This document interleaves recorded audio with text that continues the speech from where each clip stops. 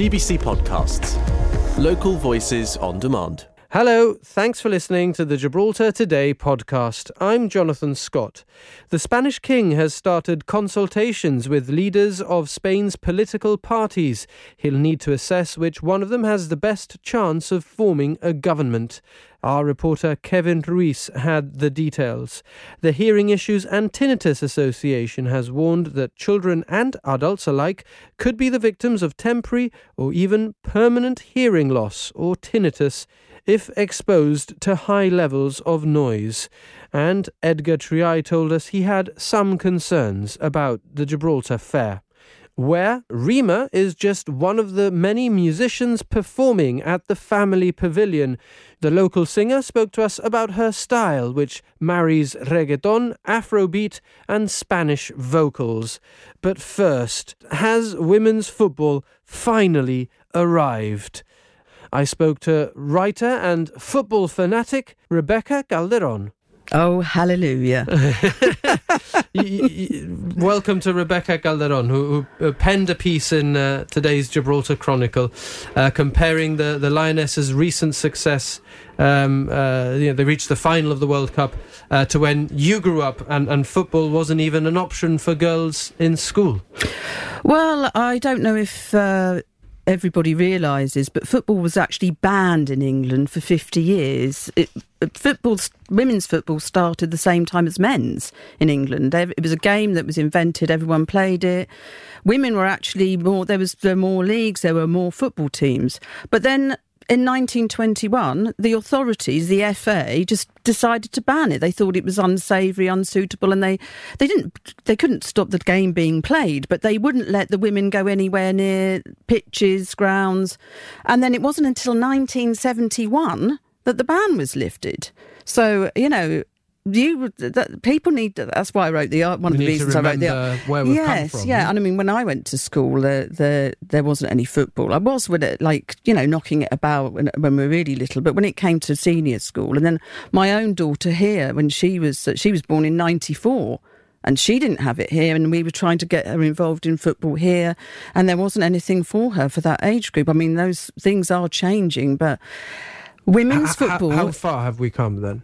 Where, in Gibraltar? Well, generally with women's football. With women's football, it's massive, but the women have had to drag themselves. It's all in spite of the governing bodies and in spite of the naysayers and men mainly, people saying it's like, women can't play football, it's not exciting, and I mean, I have to say, I've been watching it for years, but it hasn't been on telly, so you haven't been able to watch it for many years, but it's really improved the standard. Well, and I suppose that it's also, I'd like to think, working in broadcasting, that if you have a good broadcast as well, that it really enhances the viewing experience, because you've got the goals from different angles, slow motion replays, and that all just makes it that little bit more enjoyable, no? Well, and it just shows as an interest. If you, as they say, the old saying goes, if you can see it, you can be it. And if it's not on TV, you don't know it exists. And the minute the BBC started running with it,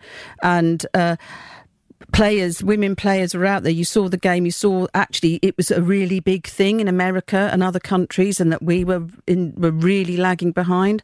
And so it's become this massive thing. And then with the Lionesses winning the Euros last year, it's just, it's gone. And then this World Cup has really been, I mean, people also said that they weren't they're not going to watch it, it's funny times, but everyone was watching it. It's broken all records. Great viewing figures, amazing goals. Yes. And drama and everything that you want from a World Cup. Yes, I mean, I'm a big football fan. And generally. I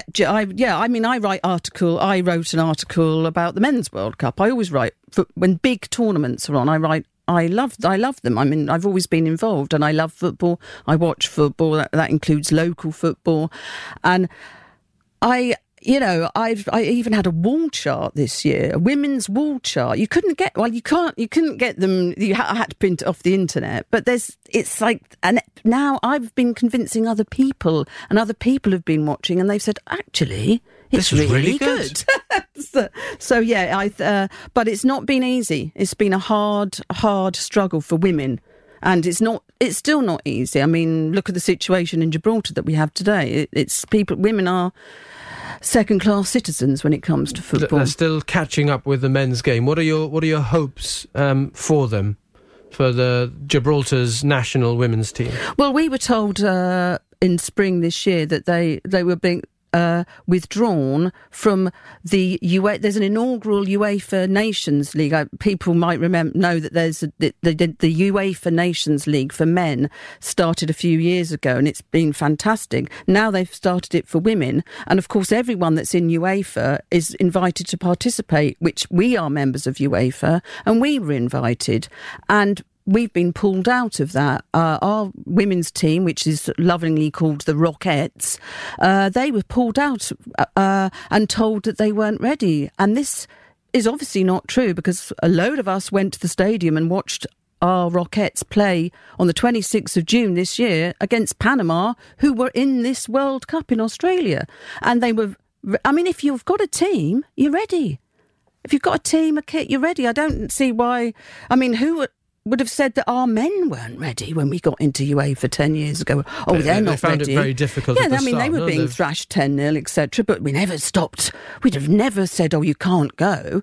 We were all like, we've got to go. We're in the club now. We've got to play. So that's what should happen to our women. And I'm so gutted that on the 21st of September, I was really looking forward to watching our girls play, because there's a great bunch of girls, and a lot of our girls play professionally in the UK and in Spain. And they should be our new heroines, our football. I mean, Gibraltar could have... we've only been in UEFA for 10 years, and we saw all the mistakes made by other governing bodies over the years and legacy issues, but we had a clean slate, and we still can, though. I've still got faith that the GFA will pull its socks up and do the right thing and start funding and supporting our women's football properly. I mean, to be fair to them, that they say it's not a question of funding or not supporting them, just having a different view to yourself, people who have criticised the move. They've done it, they think, for the right reasons, not because they don't spend money on it, or not because they don't support. They haven't given any reasons, though, have they? They said they're not ready. They're ready. We saw them play against Panama. So I think we need to probe them a bit more. I mean, we've got new manager, we've got new Scott Wiseman's there now, although there's rumours now that women won't be getting played at all. But, let's push it. We've got a woman football coordinator there, and she was in Australia. Let's push forward, and we've got people there. Get more women involved, more people that care about the game and the girls themselves. And before we let you go, Rebecca, if we bring it back to the Women's World Cup and what it's done for visibility and creating role models. I mean, we want the same from the GFA, but just generally speaking, it's been a great few weeks for planting that seed and making young people, and in particular young girls, think, maybe that could be me. Maybe I could do that. Oh, yes. It's been nothing but positive. It's equality at play on our screens, and it's here to stay. The Spanish King, yesterday and today, the Spanish King has been meeting with the leaders of Spain political parties. This is something which happens after a Spanish election, in any case. Now, it's normally straightforward, because the mission of the king, the aim, the goal of the king is to nominate the person he considers most likely to be able to form a government, a majority government in Spain. It's normally quite straightforward. It's normally the person who secures the majority, a simple majority in Spain. That's not happened, of course, so it makes everything a little bit more complicated. And today the king has the difficult task of nominating someone when both leaders of the big parties, that's Feijóo for PP and Sánchez for the Socialists, still haven't secured a majority, still haven't secured the numbers to form a government in Spain. He'll be listening to them. All of them have gone there with their concerns, with their hopes, with their aims. Now, Sánchez, very importantly, says he will not try to convince the king that he's the man who should be nominated or put forward to form. How come? Because he's saying he will not be applying pressure on the king. And also it's a bit of a tactic, because Feijóo still hasn't got the numbers required to form a government. So they're talking of a fake investiture in Spain. Basically, Feijóo, he'll be meeting the king at 4 today. Sanchez has just been in with the king at noon. Vox went in at 10:30. Feijóo at 4 today will ask, it's expected that Feijóo will be asking the king to put him forward, to nominate him to be the person to lead the next Spanish government. And if that happens, if the king by default decides to nominate Feijóo, who did secure the numbers at the election, but still hasn't secured a majority to form a government, it means the next step will be Feijóo, and his nomination will be put to the Mesa del Congreso, who will have to vote. They'll have a debate and they'll have to vote. Feijóo will also have to bring a majority, giving him a few days to secure that majority. Now, it's not expected that Feijóo will be able to secure that majority given the narrative in Spain, in the Spanish political scenario. So we're talking about a fake investiture because it would lead to nowhere. It would also mean that Sanchez would have a few more days to garner the support he does, and commentators are saying Sanchez is more likely to secure those votes that he still requires to. So when we talk about votes in this context, what we're talking about is support from elected minority parties, members of parliament who are not part of the socialist party. That's right. And who could form an alliance of sorts with them.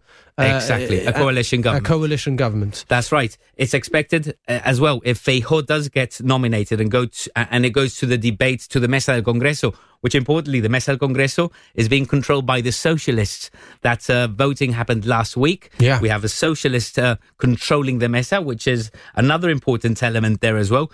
And also the administrative side of Parliament, no? The Mesa del Congreso being the administrative tool of Parliament. Importantly as well, there's a mass rejection to Vox within the Spanish Parliament.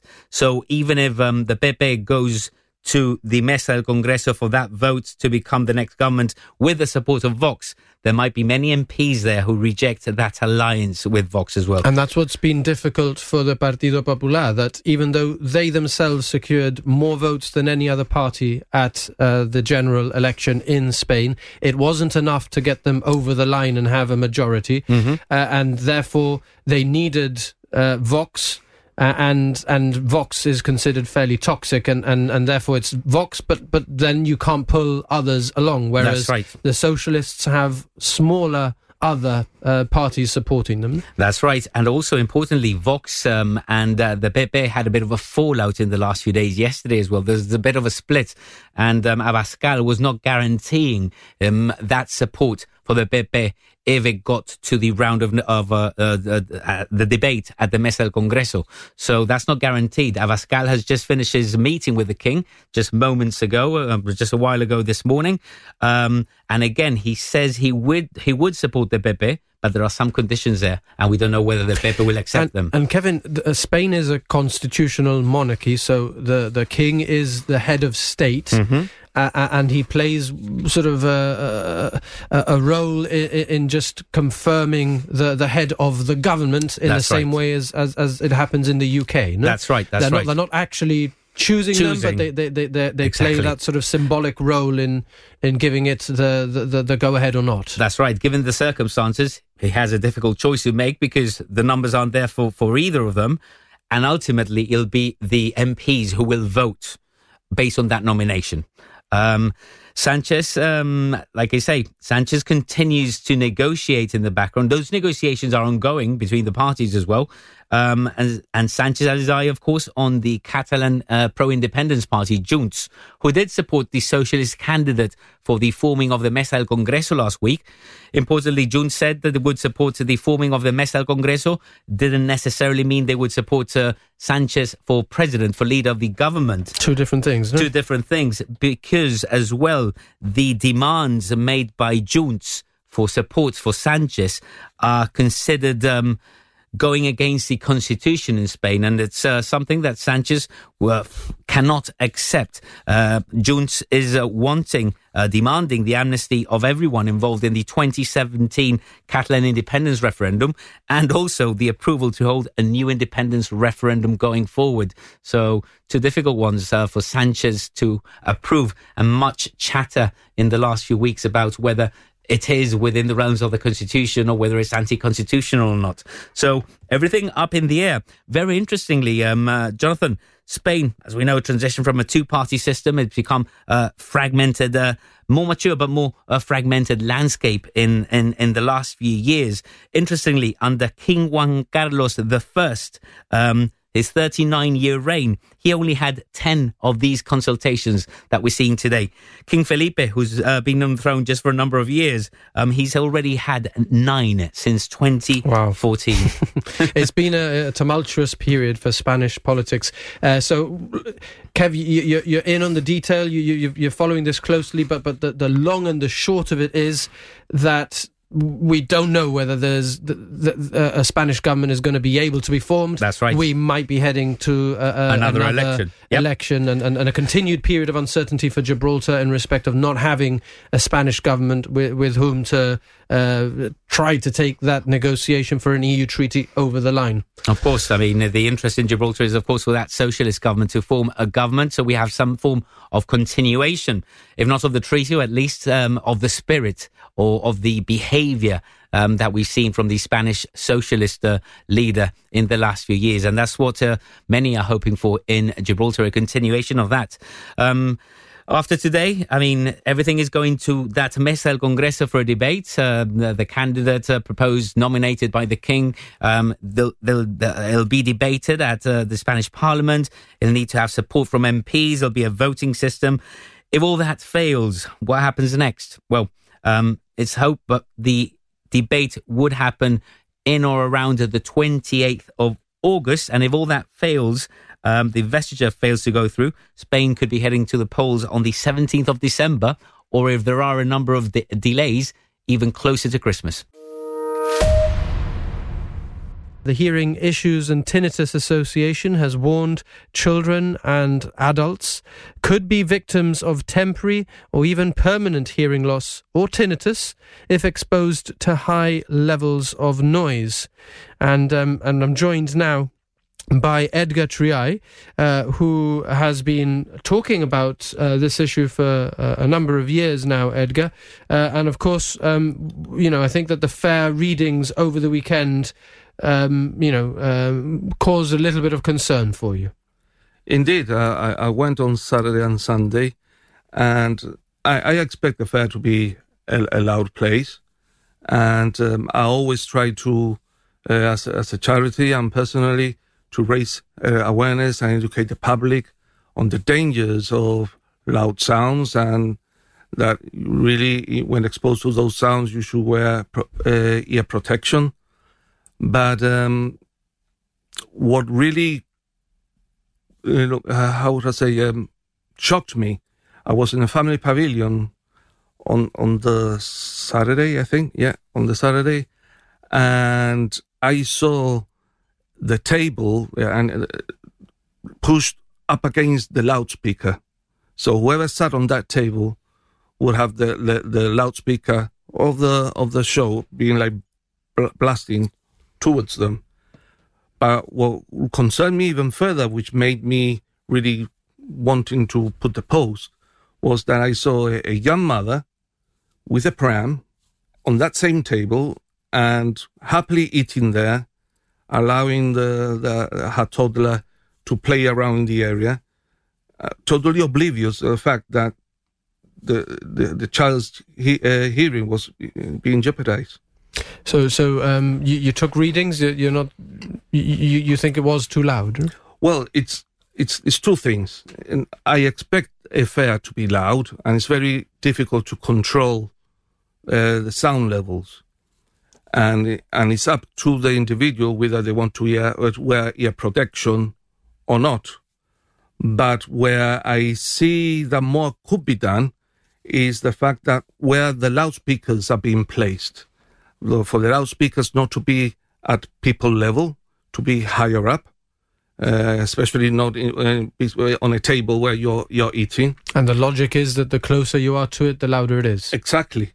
The photos that I took were screenshots from an app that I have, and the decibel reading was from the position I was standing.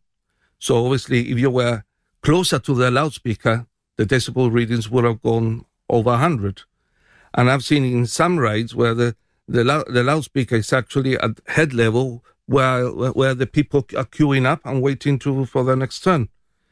So and just to place this in context, you said it was reaching, I think, 98, and then where you were, but if it had been even closer, it would have been higher, over 100. Yeah. And according to the Hearing Centre of Excellence, noise levels between 85 and 90 decibels can cause permanent damage with extended exposure. Yeah. I don't know what extended exposure is, but perhaps a whole night there. Not really. If it's something above 100 decibels, you only have to be there 2 minutes exposed. Wow. Yeah. Goodness me. So there's a real risk then that people's hearing will have been and anyone negatively who's done affected. any health and safety course will, they will be aware that hearing loss is a risk factor in factories or in building sites, but in the entertainment, the exposure to equivalent sounds are there, but there seems to be a very poor education or public perception of the real danger of loud sounds in leisure activities. Okay, so have you spoken to the authorities or the organisers about your concerns? Yes, I did on the night itself, and also I've spoken with the minister. But this is an ongoing thing. We've got a good working relationship. I can give you an advance that in September we're going to meet with the environmental agency as well as the public health and Gibraltar Cultural Services to basically iron out ways and means to better protect people's hearing in these kind of events. We did put the sort of concern about the level of noise to the Chief Executive of Cultural Services, Seamus Byrne, yesterday, and this is what he had to say on it. I agree sometimes the noise is a bit louder than usual. What we've done with the noise managers as well and our health and safety inspectors is asking people to lower the music as well. But we're always trying to cater for everybody in the community so that everybody can enjoy it. So some acknowledgement there that there's a need to monitor noise levels, obviously, and that it might have been a little bit loud. Anecdotal evidence that maybe last night actually wasn't as loud as the weekend. I also saw some posts on Facebook welcoming the fact that the noise levels were not as loud as we had been experiencing over the weekend. Okay, so. Prevention is the best cure. That's what we always say about most health concerns, and it's the same with hearing issues. You want to raise awareness to try to avoid people having issues with their hearing as they grow up, and certainly you're talking about a young person there, a toddler. Yeah. You wouldn't want a toddler obviously having their learning impacted by hearing exactly impairments. That development, indeed, and because what I always try to remind people that when you have hearing loss, you have access to devices, to hearing aids, to cochlear implants, but those are not replacement to a good working ear. Your hearing will never be the same. We've got a few more numbers because people might have heard, you've mentioned there that you took a reading of 98, so you think next to the speaker it would have been about, or maybe even over 100 decibels. Just to place that into context, our producer Kelly prepared a list from the Hearing Centre of Excellence. So a normal conversation like this one might be around 60 decibels. A busy street could be 75 to 85 decibels. If you've got somebody honking their car horn, that would take it up to 110, so that's very loud. You wouldn't want to hear that continuously, and I think that we all have we can sort of share that experience. If somebody's heard a horn sounded repeatedly, it can become very, very irritating. But like I mentioned, it's like nobody likes the sound of a honk, but if you play music at that same level, you totally you are enjoying the music and you're not aware that you're being exposed to that. Yeah. Okay. And therefore, it's sort of you don't see the risk in it, no? Indeed. A motorcycle can be similarly loud, and then if we go up, a nightclub, 110 decibels, an ambulance siren. A nightclub is practically as loud as an ambulance siren, which is 112, and then a rock concert would go up to 120, and a jet engine 150. So 100 is loud, and we want to take care with it. So in short, Edgar, your next steps, you're going to continue to talk to the authorities, you said, to try and come up with a sort of a best practice. Yeah. And it's not costly at all. For example, when talking about the fair, if we actually have a proactive approach for the loudspeakers not to be at ground level, the higher up the better, and maybe on the entry points for there to be visual aids or posters warning the public not to stand close to loudspeakers, or the fact that they're entering an environment where their hearing could be at risk. That will make people think.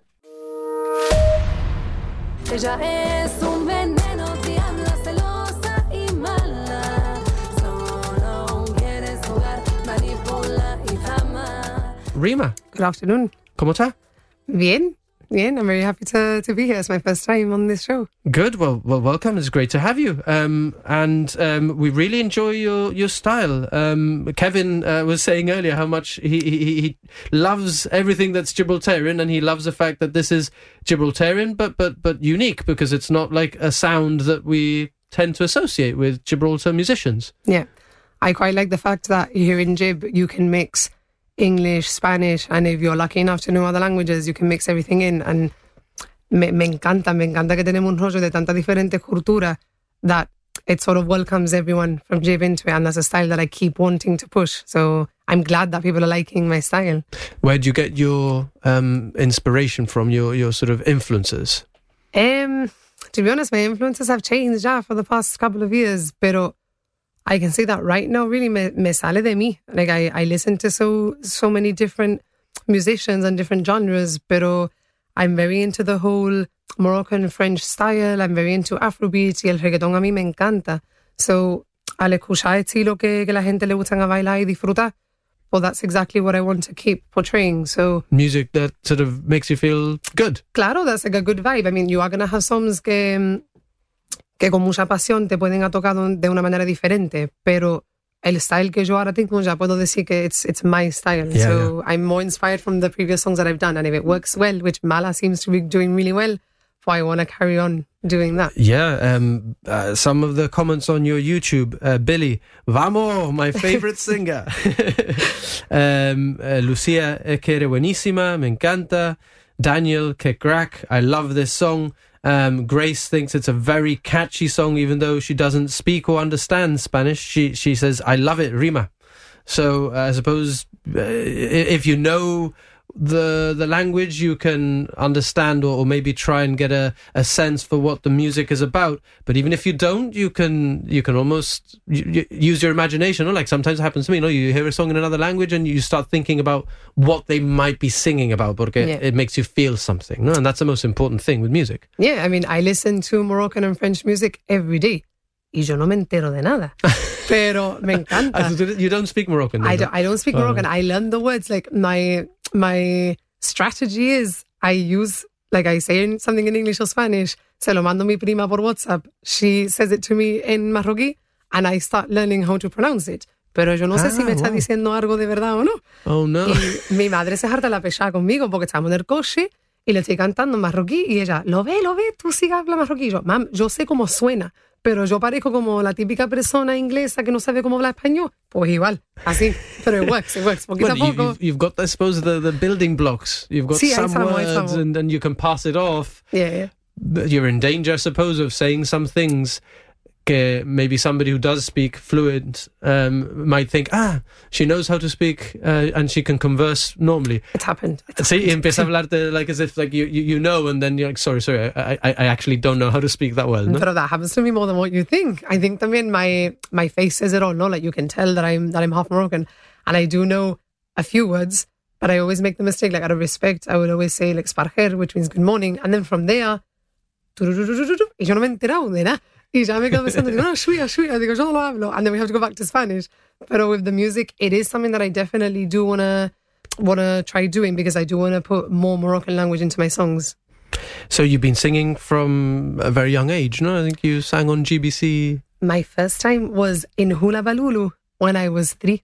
That's the first time I ever sang here, and I'm never going to forget it, because to this day I still remember that I had sellotape on my glasses and everyone saw me that day. So yeah, from there my reputation. The girl with sellotape on the glasses and a beautiful voice. So okay, when I was 3, sí. And then from there ya, pues, I never really stopped, to be honest. Me pasaba los días como ahora, really, escribiendo non-stop.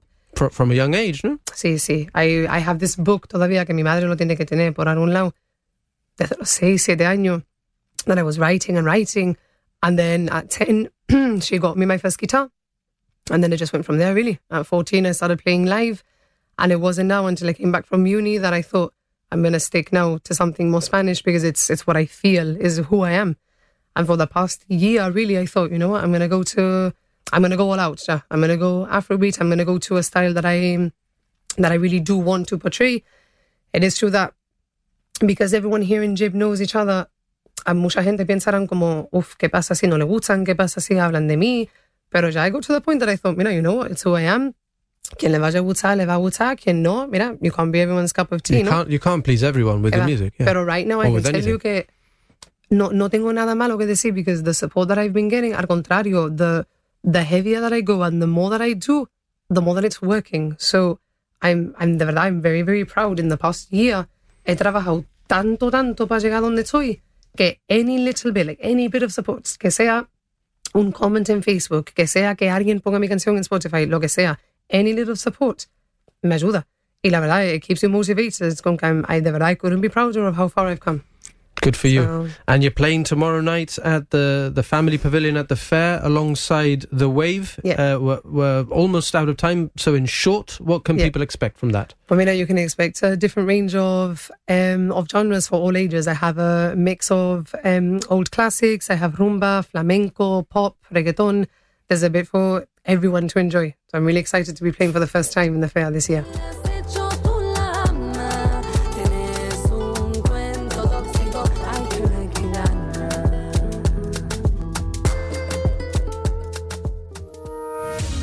Thanks for listening to those highlights from Gibraltar Today. I'm Kelly Ann Borge, the show's producer. We're live on Radio Gibraltar Monday to Friday from 1 to 2, getting behind the headlines. And you can catch up here whenever you like. Until next time, have a good one.